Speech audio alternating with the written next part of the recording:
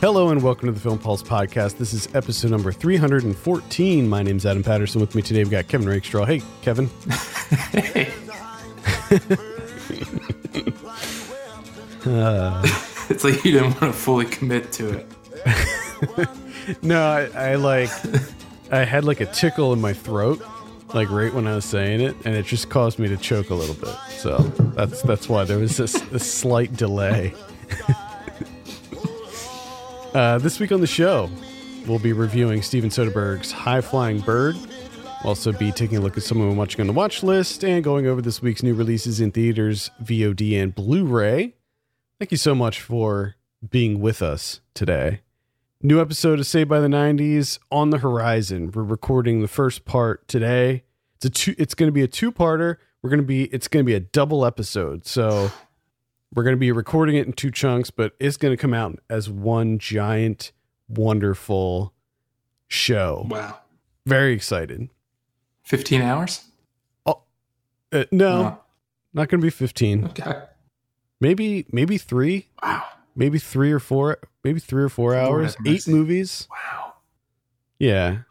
I don't know. We'll see how it goes. I don't have a release date yet because I want to make sure that we get both parts recorded and edited and all that stuff before I announce a date, but it'll be very soon. It'll definitely be this month. So stay tuned.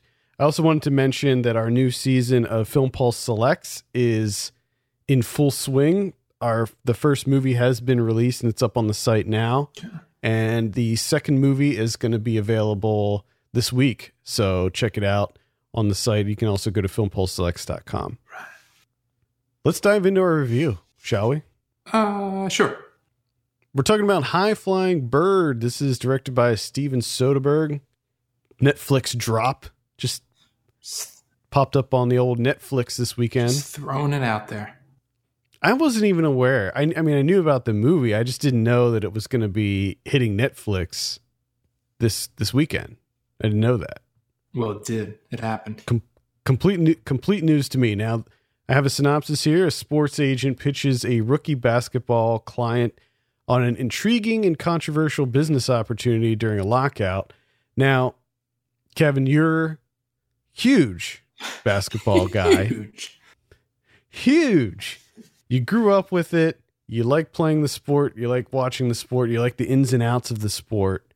So my question to you is, what did you think of High Flying Bird? High Flying Bird is, it's not really a basketball movie. I think that should be thrown out there first and foremost. I think from the trailer and from, if you read about this movie a little bit, that'll be pretty evident quickly that there's really no basketball in this movie. There is no basketball. There's that tiniest bit. Andre Holland's shooting some jumpers, which he starts off good. He swishes the first two, and he just starts. It's just brick after brick from there on. So much so that I love the last time that he throws one up, Soderbergh made sure not to get the basket in the shot. And I bet you any money that they just put a soundbite of a swish in there. It's funny you mentioned that because I thought the exact same thing. Like, I thought, nah, that didn't go in. Show me the receipts, Soderbergh. But between watching this and Uncle Drew from a couple of months ago, I miss basketball so much. I just miss it. I miss playing basketball. But I'm here to talk about a movie. Which, this movie, the script is the star here. And this is written by Terrell Alvin McCraney. And it's really just an avenue for this script. And the performances that are kind of tethered to it because the script is so good. Now, for me, this was the first time, I think, that a Soderbergh movie, him kind of going a bit crazy with the angles, this was the first time that I found it a bit distracting. And it was a little bit too much. Because this is largely just conversations. Yeah. And, whew. I would almost go as far to say that this was an experimental movie for him. This is the second movie he did on an iPhone. And like Unsane, it's very clear that that he was just having fun with the angles. Like, just knowing that, oh, well, I'm shooting this on an iPhone. I could put it underneath a table. I could put it, in this corner. I could do this. And he does the same thing in Unsane, where he uses a lot of like crazy angles that a normal camera probably couldn't achieve easily without like, building out an elaborate set or whatever. And he just throws that phone wherever he wants. I liked it. I liked the most of the kind of crazy shots. Not necessary. No. Completely unnecessary. But I still thought it was enjoyable. I liked it. To me, it makes sense in a movie like Unsane.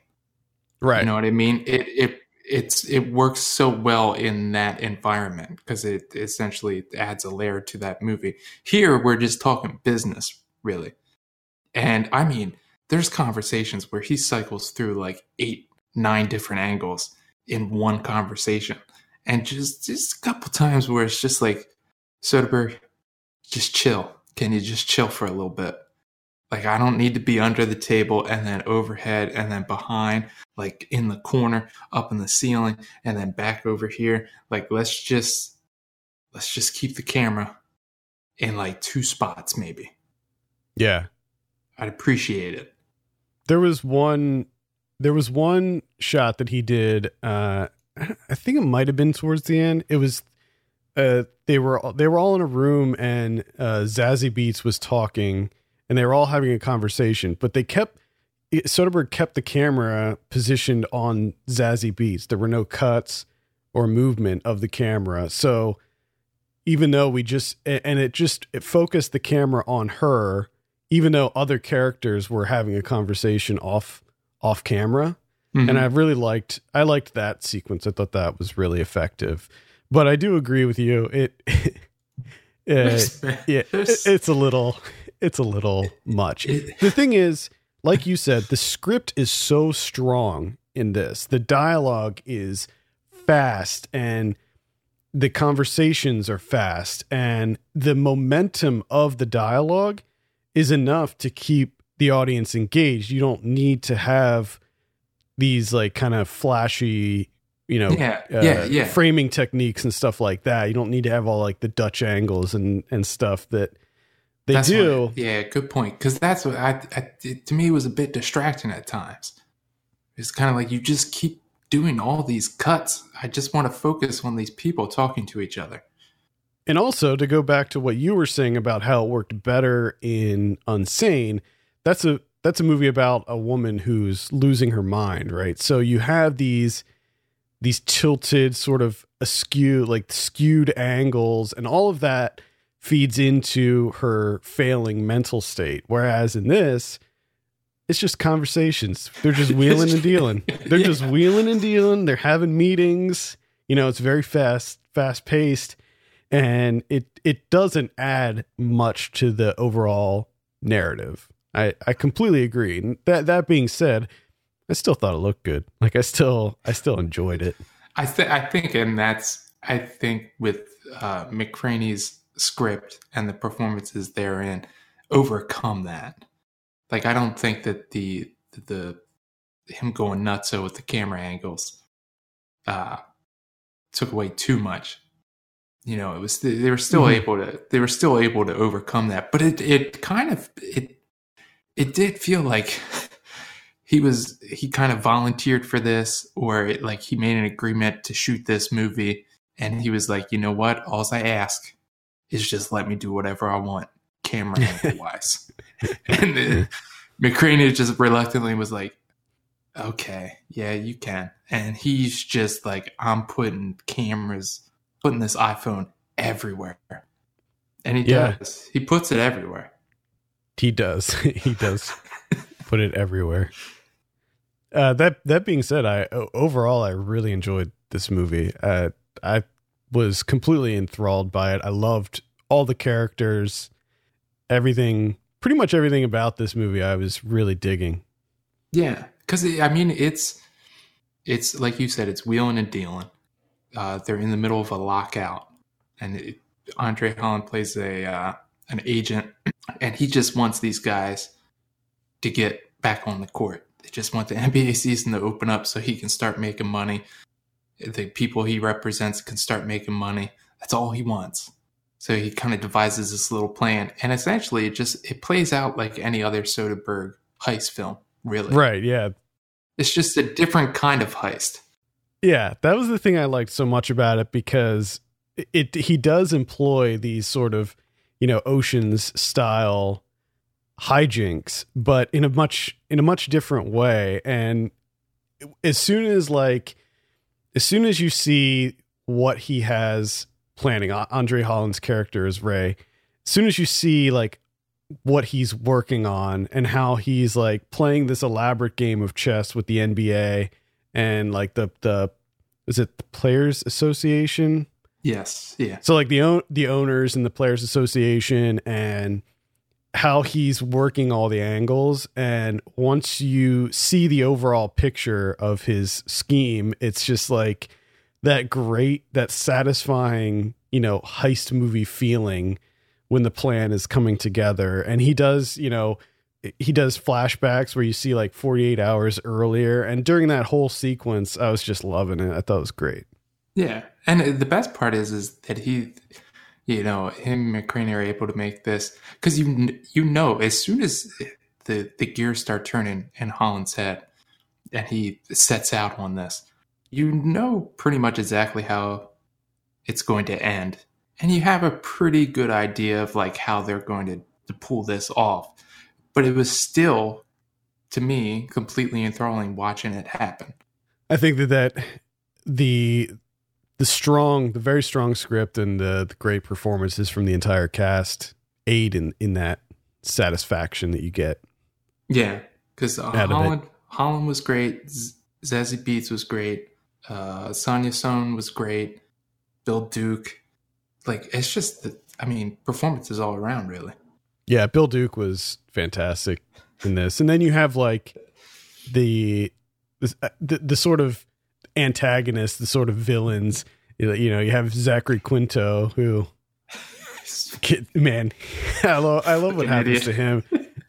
And then you have Kyle MacLachlan as an owner, and that was the other thing I enjoyed is those two were like the two main white people in this movie. And that's pretty much it. And they played the bad guys. Yeah. And then there's that's the other part of this script that I really liked, is the whole racial angle of kind of like the power dynamics going on in, NBA especially, but also all sports, where, the owners and everything are majority white, almost all white. And then all of the people that play the sport, majority black, And they can the old white dudes. Yeah, they could just wait it out. Yeah, they're sitting pretty. They don't have to worry about this. And it's one thing that should be mentioned that, like rookies and, players early in the game, they're not sitting on millions and millions of dollars. This is a job for them. Yeah. And I think that, that's something that they voice early on in the movie through these sort of documentary style interviews. What did you think of those that they had like sort of interspersed throughout the movie? I thought those actually worked really well, because I think it provided a great context for people that might not know how, pro sports and basketball especially works, as a rookie coming into the league, that type of deal. So it gave you a little bit of context, a little bit more information of what's going on in the actual film side of things. Yeah, I thought that it was actually something that worked really well too. I enjoyed all of those little sort of interstitial moments. There was no title card in this movie unless I missed it at the very beginning. But I don't think there was a title card. I don't know if there was. I know there's just, this movie also reminded me how great Richie Havens is. I kind of forgot about that. Oh, yeah. Just playing High Flying Bird there at the beginning. Mm-hmm. Because that's another thing you might not know. I used to be obsessed with like 60s music. Fucking everybody. Yeah. Had all them shits, man. I remember. Just listen to my 60s music as I drive to the court, play basketball for 8 hours with my bandana. With your bandana? Because I had the long ass hair, dude. Yeah, I remember. My nickname was Dirk Nowitzki, and I had a bandana that I had to tie to keep my hair back so I could play basketball. You should bring back the long hair. And the sandals. Remember you wore sandals like all the time. You rocked out the sandals like nobody's business. Dude, those were I found a pair of sandals they had to be, I still haven't found a pair of shoes, comfort wise, that have even come close to those sandals. And I wore them until they died. And then I wore them a little bit after that too. I just couldn't let go. Oh boy. In a lot of ways, this felt like a TV show to me. It didn't necessarily feel like a movie that I would see in the theater. I felt like they could have easily extended this into a TV show. It almost reminds me of like a better version of the show Ballers on HBO. Okay. Yeah, there does seem to be. I mean, with the whole agent thing. Yeah, you could extend this for indefinitely. Yeah, just have different issues. I mean, they could structure it the same way that they do with the show Ballers, where you have, your agent who's sort of the protagonist, and he's just dealing with issues with the league and then issues with all of his clients and everything. It's a lot of mileage on something like this. But I also don't want McCraney to do that, or Andre Holland, or any of the people in. I want them to do other things. I want to watch other things. Yeah. No. I'm to be clear, I don't want that to happen. I wouldn't be surprised to see that though in like a year's time or something. Netflix comes out with a show, High Flying Bird, where it's just essentially the same thing, just recast. I could definitely see that. I mean, if this is successful, I could definitely see that. I mean, they did it with the Girlfriend Experience, so that's true. Why not do it with this?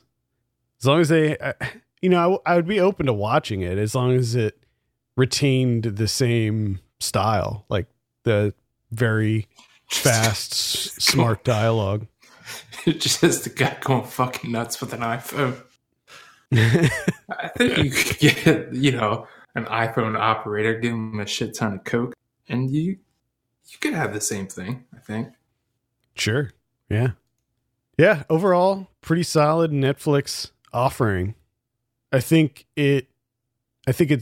this movie works good on Netflix. I don't think it's a movie that demands to be seen in the theater. No, I think you're right. And I hope that it gets a pretty wide audience. I hope that it does well for Netflix. I read recently, they said that Bird Box had 45 million views in its opening weekend or something, which, if that's true, that would make it the biggest opening weekend ever. Yeah, but that's the thing with Netflix is like you can't verify any of these things. And also, what does views constitute? Right. Like, did I open up Netflix in my tab and I just started auto playing Bird Box? Right. While I was taking a piss? Like, who knows? Right. Yeah. I mean, that statistic should be taken with a grain of salt for sure. Because people watch a movie for 3 minutes, and if it doesn't hook them, they turn it off, Yeah. Plus, they have that whole thing, which I can't stand now, where, if you go to Netflix on your computer, it just like autoplay. Like if you hover over, just autoplay. It's like, I just want to read a little bit about that. I don't need the trailer to start playing. I did have a hard time finding this movie, actually, High Flying Bird. Yeah, because it's a title that doesn't stick with me. So when I went to watch it, I was like, Oh, what is the name? And I could not remember the name. So I had to scroll through and find it. And I did, but it took me a lot longer than it should have. A Steven Soderbergh movie premieres on Netflix. It should be on page 1. There should be a giant banner that says High Flying Bird. Watch now. Yeah, it should be. You would think. And also, if this algorithm is so good, it should know that this is a movie that I want to watch immediately. No, their algorithm might be one of the worst. It was never good. I never thought it was good. Even back when they first introduced the instant. Yeah. Anyway, it's terrible. It's a terrible algorithm. It is. All right, High Flying Bird. What do you want to give this out of 10? I didn't get to mention this thing before I rate it. It's also an hour and a half. Yeah, it's breezy. It's great runtime. Man, just all around great time. I give it like a 7.5, I think. I'm also giving it a 7.5. Really solid. Solid stuff. Check it out. High Flying Bird. Let's talk about someone watching. Kevin, I think it's your turn to start this week. I watched 2 docs. I docked it up this week. Uh-oh. Yeah. I actually saw a couple docs too. Well, we're talking about me. We're not talking about you right now. I know, but go ahead. We'll start it with you. We'll get to me. I digress. I watched Quest from 2017. This is directed by Jonathan Olszewski. This is kind of like Verte styling, where he spent time with the Rainies. They live in North Philly, and he spent about a decade with them, just following them around, getting footage, whatnot, and ended up making this movie. Now, the first thing that worries me when you watch Quest is when you find out the tidbit of he spent a decade with them, and this is all we got. It's kind of disconcerting because the movie's only like 104 minutes long, which, okay, I know I kind of complain about runtimes, but when you spend a decade with a family, I'm kind of expecting a more robust, thorough documentary here, where this is it kind of just lightly touches upon things. Most of it is just focusing on their hardships, like just leaning real heavy on the hardships and the struggles, which it felt, it kind of left a bad taste in my mouth. Now, what I did read, and this also concerns me, is the reasoning for that is because, like, as he was, a decade in of filming this family, I think it was Sundance, kind of put it out there that they're really interested in this movie. So he just did like a quick cut, got it into Sundance, and then got released as a movie. Which just, feels kind of like you're using this family. So that bothered me a little bit. But the actual family at the center of this movie, the Rainies, they're great to watch. They're a great family. I just wish I would have seen, in that 104-minute runtime, I wish I would have seen more happiness and more joy. Because, I got to imagine over a decade, there got to have been a lot of great times, a lot of happiness in that community. But it kind of just focuses on all the bad stuff. But it's still worthwhile because it just gives you, this glimpse of this North Philly community and this family. So it's still worthwhile. I just think in someone else's hands, it would have been something special. That's Quest. I saw Abducted in Plain Sight. This is from... I want to see this. Yeah, this is from 2017. This is on Netflix. It's about this is... The synopsis on Letterboxd is a stranger than fiction true story of the Broberg family and the abduction of their eldest daughter. This truly is a stranger than fiction documentary.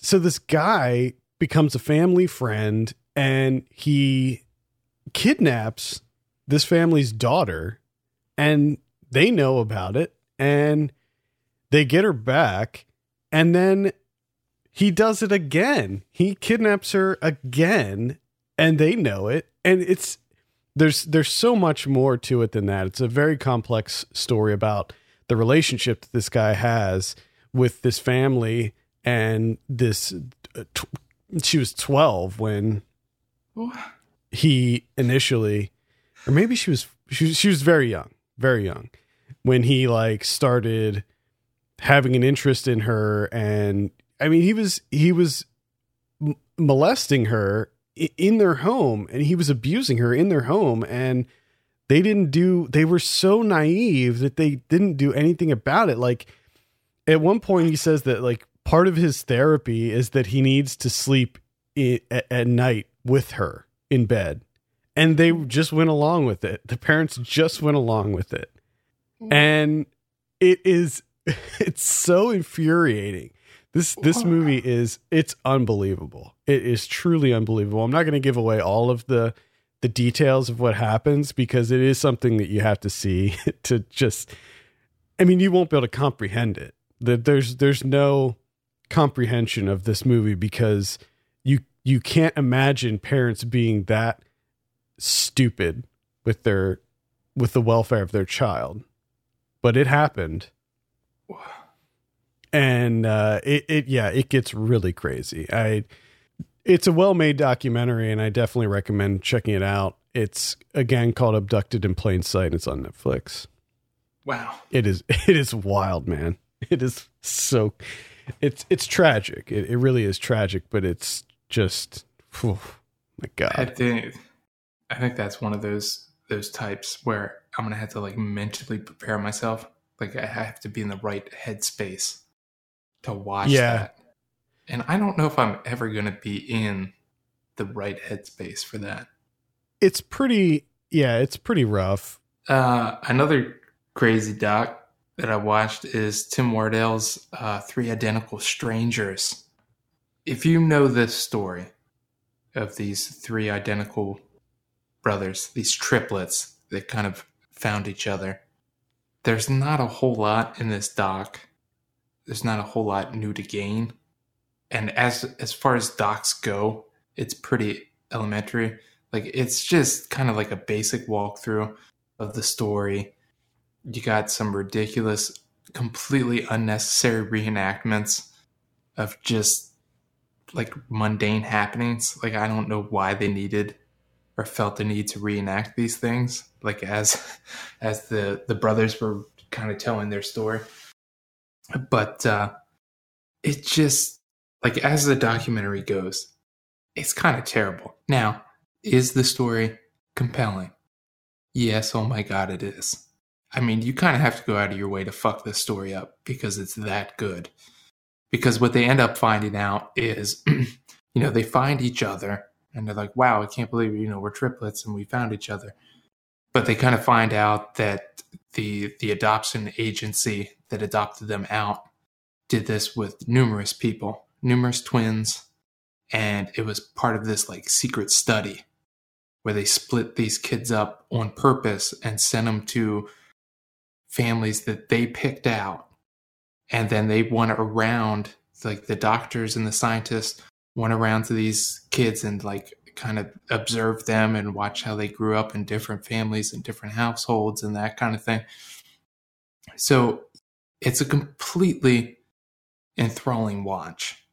But I do think that like as maybe like an in-depth article, like a long form article or something, like in the Atlantic or something, say, it would work just as well. There is one section of this that is really disturbing. So one of the triplets, spoiler, kills himself because their biological mother and the three of them kind of have mental health issues, and the one brother kills himself, right? So this whole study was about like nature v nurture is what they were trying to figure out. And the filmmaker essentially heavily implies that this guy ended up killing himself because his dad was a bad father. And really, the only thing that the father did was like he was a strict disciplinarian. That's it. There was like no abuse claims or anything. He was just a strict disciplinarian. He's like kind of like a military dad, which, I mean, there's a lot of dads like that. So after they spent time heavily implying that this guy killed himself because of his dad, they go to one of the other triplets, present day, and he's just sitting there kind of talking head style, and he's just like, I 100% think that I'm here because of my parents and how great my parents were.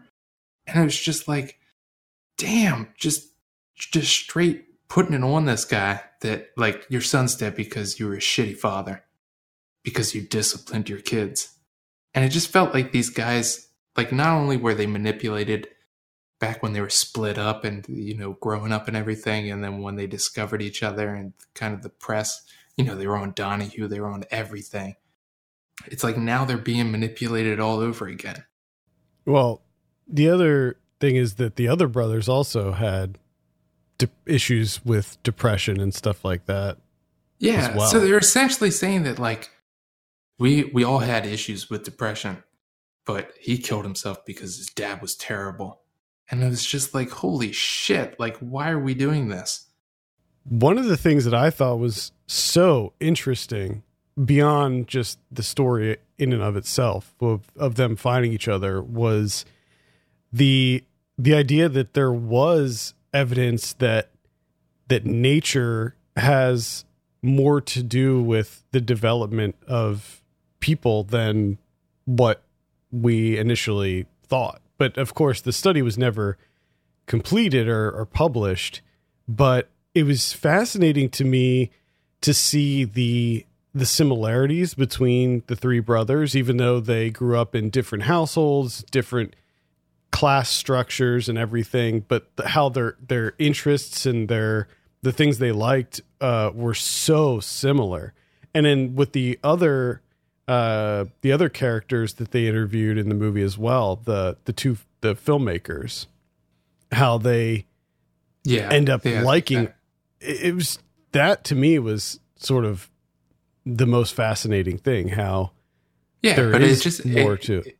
It kind of felt like he didn't really delve into any of these things deeper, because one of the things that I thought was kind of crazy that I wish, like, they just brought it up and then poof, it was gone. It was how, you know, these families, the families that they ended up being placed in also had a adoptive sister that were all 21 at the time, which they come to find out were placed there on purpose too. And it's like they find that out and they just blow right past it and just don't discuss it all. And it's just like, wait, what? Can we go back?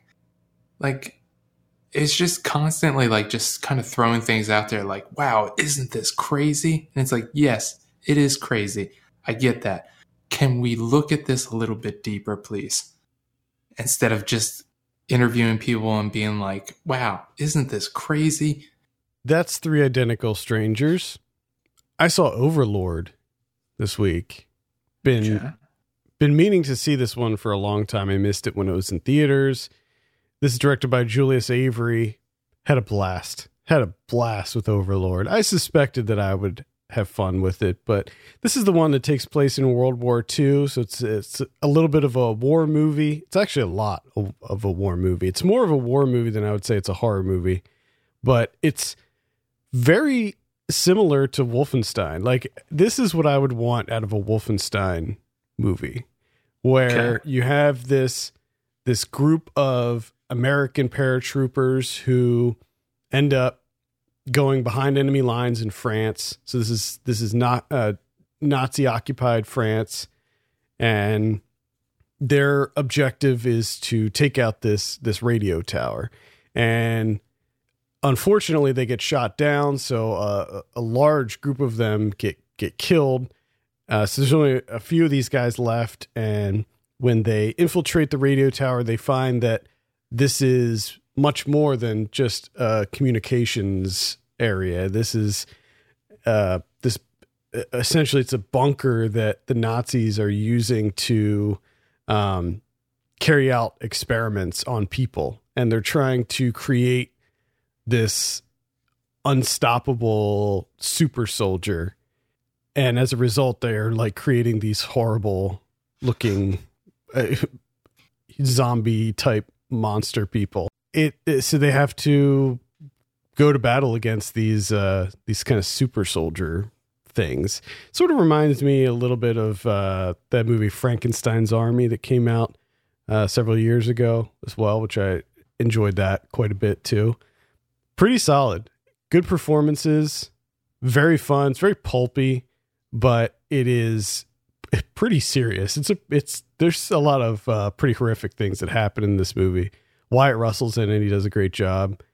And Jovan Adepo as well. So I can definitely recommend Overlord. It's a lot of fun. All right. That's all I have. I got a couple other things that I can mention here. One is The Fifth Chord. This is it's a giallo film released in 1971 by Luigi Bazzoni, and it stars Franco Nero as he's this sort of alcoholic reporter who gets assigned this story about this guy who was brutally attacked one night, almost killed, but he survived. And as he's trying to figure out maybe who was behind this, the motive, all of this stuff, another woman gets killed. And before you know it, it's just a whole string of murders that begins taking place in Rome. And they all seem to be connected to Franco Nero's character. And the police begin to think that he has something to do with it, but of course he doesn't. So he needs to try to figure out who's behind this before anyone else that he is acquainted with gets killed. The film itself is pretty standard giallo stuff. It's not bad. It's just sort of, middle of the road. What really, really sets this apart is the cinematography. It is, you would probably love it. This is like next level stuff. It is so good. I was like completely in love with all of the cinematography. The DP on this is Vittorio Storaro. He did a lot of, like, he did Apocalypse Now and a lot of other Dick Tracy, Last Emperor.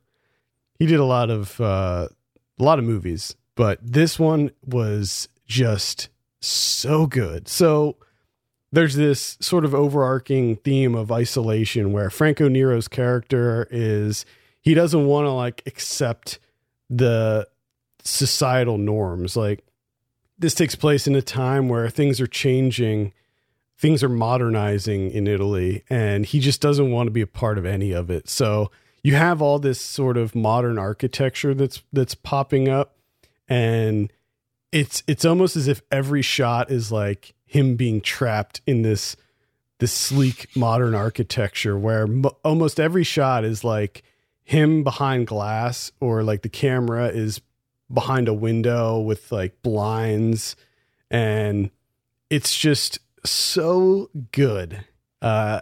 It's worth seeing this movie just for the cinematography, because it's just absolutely stunning.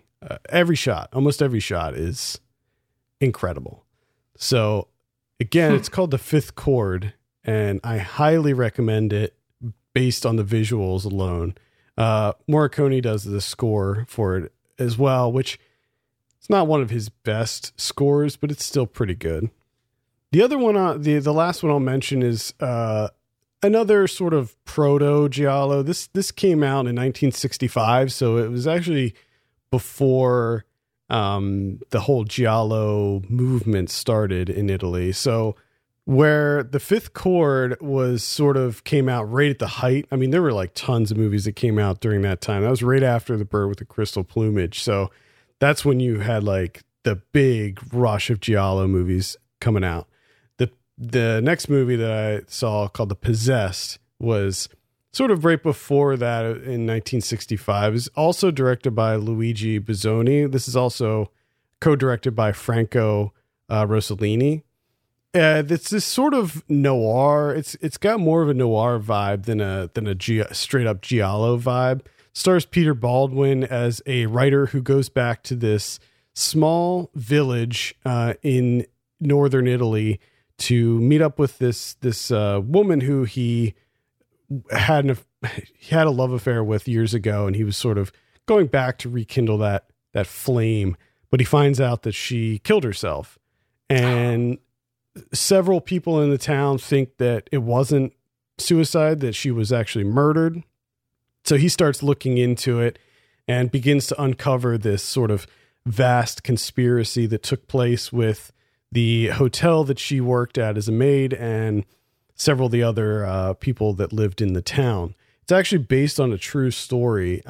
There's this series of 4 killings that occurred in this little town back in the 30s. Well, the first two killings happened in 1933, and 2 additional killings happened in 1946.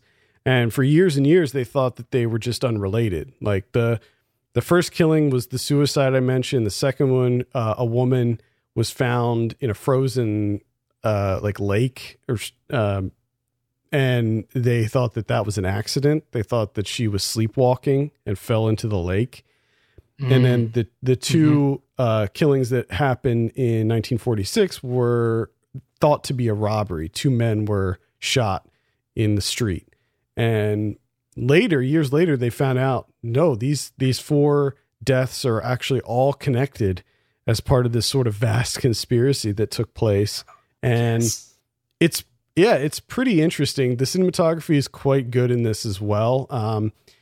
I saw this on Blu-ray. Arrow released a new restoration of this, and there'll be a review up on the site by the time you're listening to this. And the restoration looks fantastic. Like the blacks are very deep, lots of shadow, lots of like looking at people through like cracks in doorways and peepholes and stuff. And it's a pretty solid movie. I wasn't completely hooked on the story, but it has kind of a interesting twist. It's a pretty good whodunit that again feels more like a noir than your kind of standard giallo movie. Okay. What was the name of that one again? It's called The Possessed. Okay. All right, let's take a look at some new releases in theaters this week. We got Happy Death Day to You. Now, these are coming out early because of, I guess, Valentine's Day. So we got some early releases here. This is on the 13th. Happy Death Day to You comes out.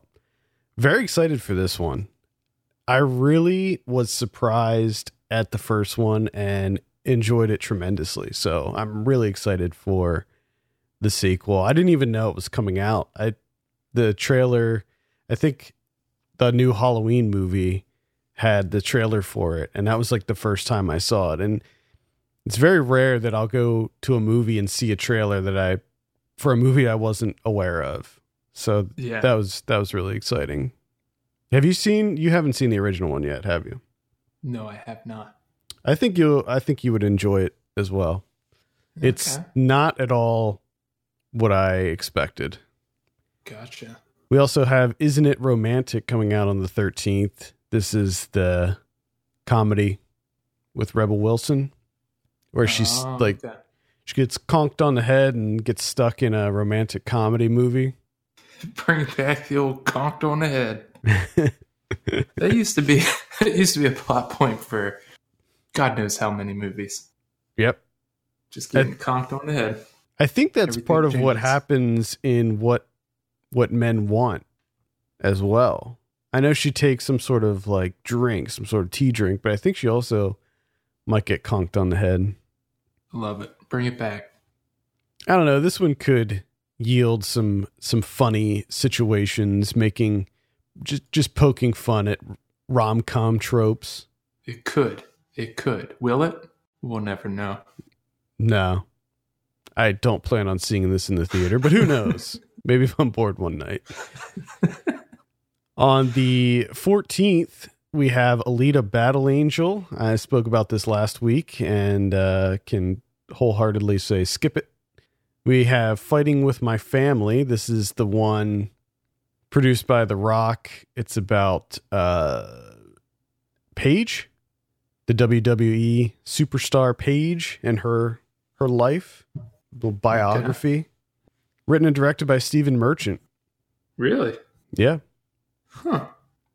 Yeah, I heard pretty good things about this one. We also have Mega Time Squad coming out. Oh, yeah. I saw this back at one of the festivals last year and really enjoyed it. It's about this sort of low rent thug who gains the ability to travel back in time, but it's like he can only travel back like 10 minutes at a time.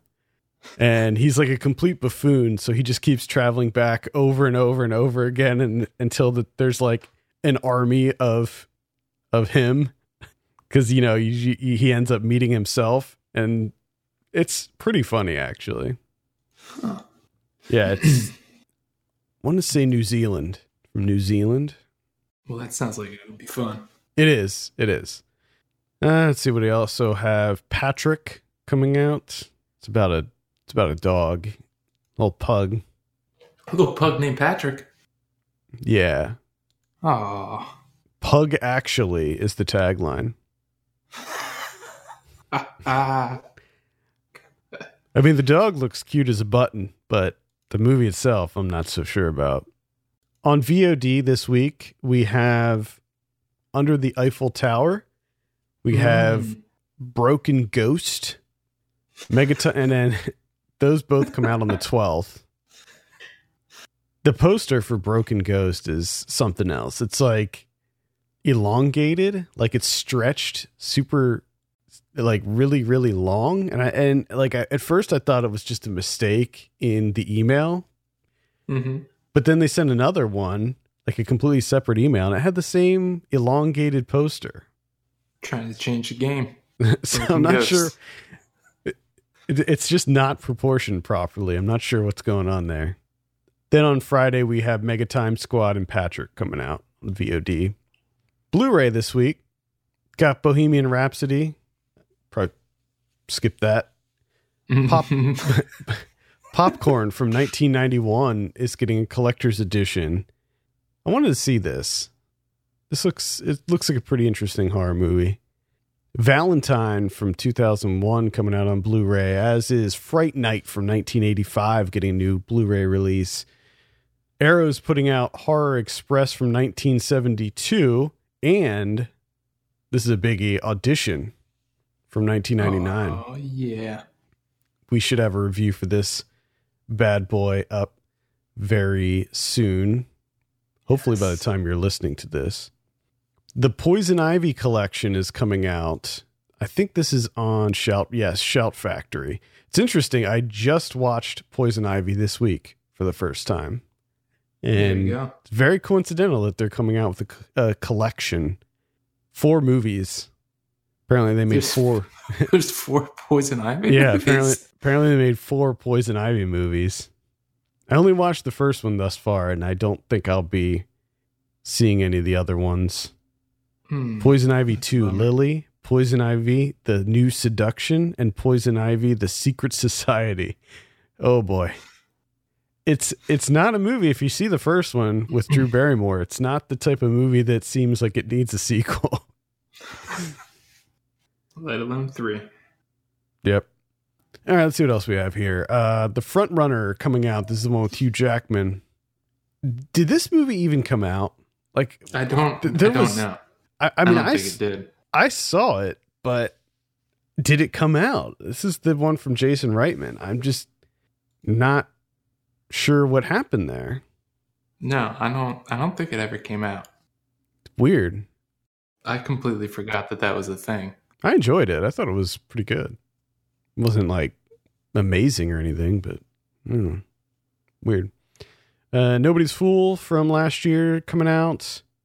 There's a Rick and Morty box set coming out, seasons 1 through 3. What do we have on Criterion this week? We have 2 coming out. We have La Verte from 1960. It's directed by Henri Georges Clouzot. He's got that coming out on Blu-ray. Got some interviews with the director and Brigitte Bardot, Doc, and Clouzot. A new translation for that guy. Mm. And then a Big Daddy, and that's Berlin Alexanderplatz from Fassbinder, 1980. This is 15 hours. 15 hours. That is a 4-disc Blu-ray. That is a Big Daddy. The interesting thing about this, though, is not only do you get Fassbinder's 15-hour adaptation, right? You also get Phil Jutzi's adaptation from 1931. The whole movie, the whole feature-length movie. So you get a 15-hour Fassbinder, and then you get an extra bonus movie in there too. Like that's a lot of movie going on. That is so it's almost too much movie happening there. It's quite the box set. It might not be a Poison Ivy box set, but it's a box set. All right. Two other ones that I just noticed on the list here. At Eternity's Gate is coming out. That's the Van Gogh one from last year with Willem Dafoe. And A Fleshpot on 42nd Street from 1973.